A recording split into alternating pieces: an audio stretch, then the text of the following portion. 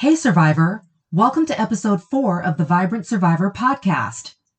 Today I'm going to share an experience from my past where narcissistic abuse turned violent.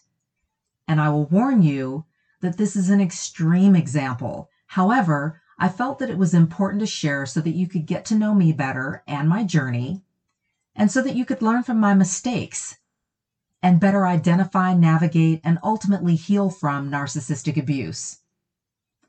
Listen while I walk you down this dark path. Let's dive in. Hey Survivor, welcome to the Vibrant Survivor podcast. I'm Leslie Kane, wife and mom, master certified health coach, certified trauma support specialist, and narcissistic abuse survivor. And I know you've been wondering who and what you're dealing with. And you're done with distracting people, wasting your time and other resources. You secretly desire a drama-free exit from these toxic relationships. You've had it with the hoovering, you're sick of feeling stressed and exhausted, wishing they would just leave you alone. You want to heal after narcissistic abuse, using holistic health, trauma support, and boundaries. If you're ready to disconnect from dysfunction and prioritize your health and well-being, take a deep breath in, let it out slowly, and just relax. This time's for you. Today, I want to share with you my worst story of narcissistic abuse. And it was a real eye-opener, real wake-up call. And it ended very tragically, unfortunately. In 2016, I met a man at a vegan talk at a local cafe. And he was a very tall, very charismatic black man with a bright smile, baritone voice. And he had co-authored a book with a plant-based doctor.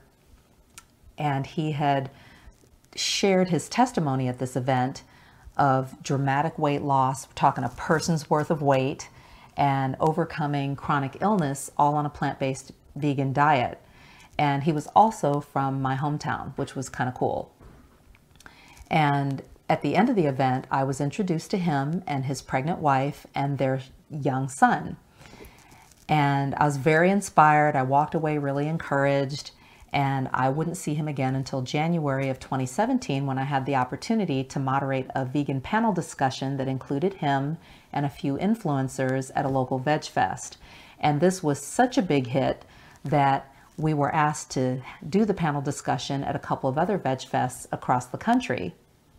And again, he stood out with his dramatic weight loss story as well as his dramatic turnaround in his health on a plant-based vegan diet. And we had a lot of fun. A few of us were from the same hometown, so that was kind of cool. People enjoyed that, and they enjoyed the banter between the guys and me trying to keep everybody in line, so it was a really good time.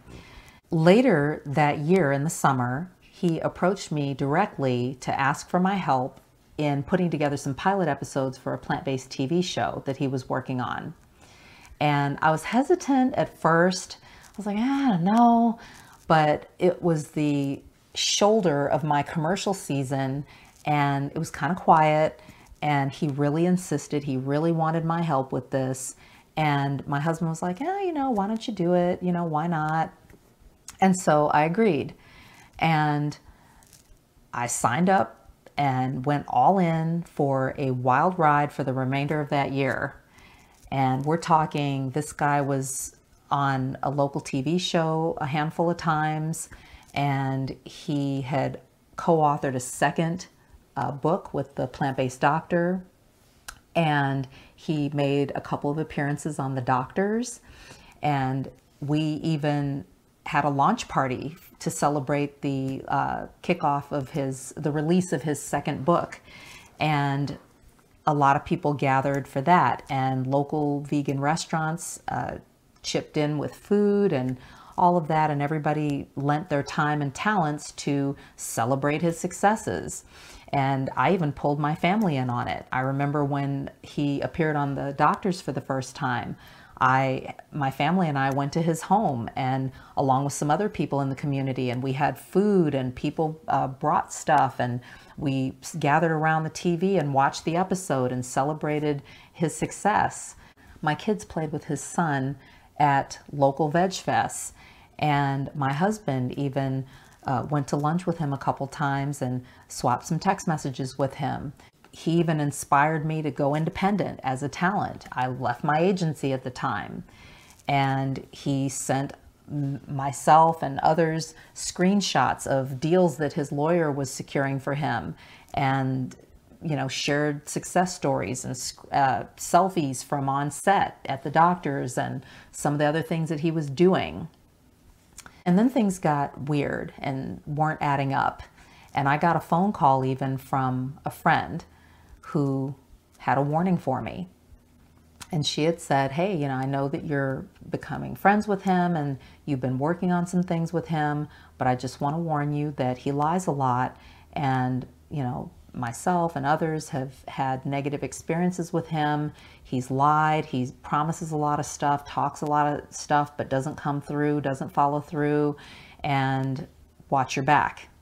All I could tell her in that moment was, you know what? I trust you. I hear what you're saying. I haven't experienced that at this point, but I appreciate you sharing this with me, and I will keep an eye out. And thanks. That's literally all I could really say to her at the time, because, I'm getting all these messages and all this feedback and screenshots and selfies from on set and things of that nature, and dealing with him in a different capacity. And I couldn't really piece everything together. But there were other things. There was a fitness video shoot that was supposed to happen in LA that never happened.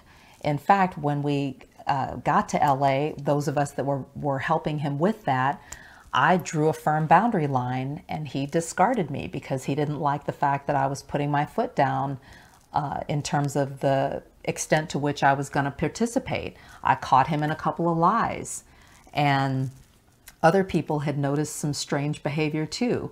Around the launch party, even for the second book, he was very controlling and very condescending, and he was changing things at the last minute, and it was very confusing and chaotic, but I don't think anybody could really see the whole picture of what was going on.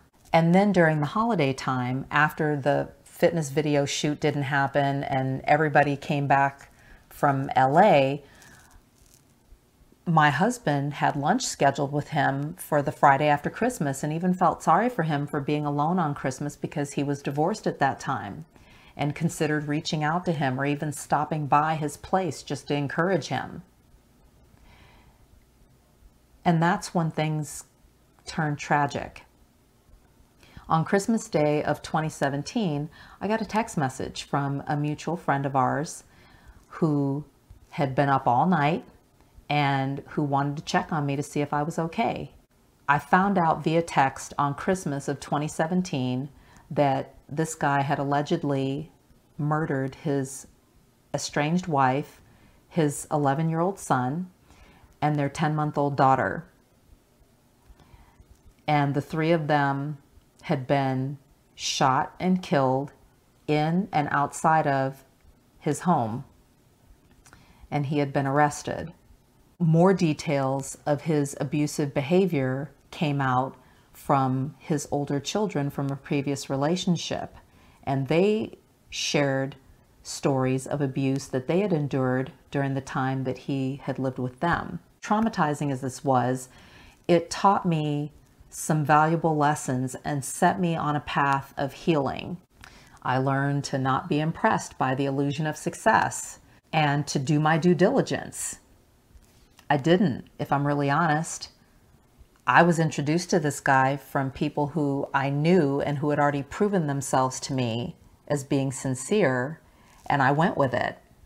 But I didn't do my own due diligence. And to trust my gut. There were some red flags along the way, but in just the whirlwind of it all and the excitement of it all, I got caught up in it, and I didn't pay close attention to the red flags and take them seriously.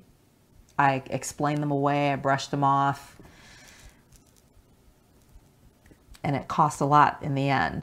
I've learned to more accurately and quickly identify narcissistic and toxic behavior in people, and I've learned to navigate those types of people and relationships. It also led me to the bombshell reveal of a lifetime of narcissistic abuse that I've endured.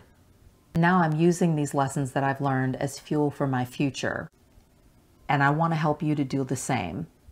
I've been on quite the healing journey, and I've thrown everything holistically that I've ever learned to help me along the way. I've done talk therapy, I've done flotation therapy, meditation, gardening, life coaching, fitness coaching, cleansing, detoxing. I've read and studied.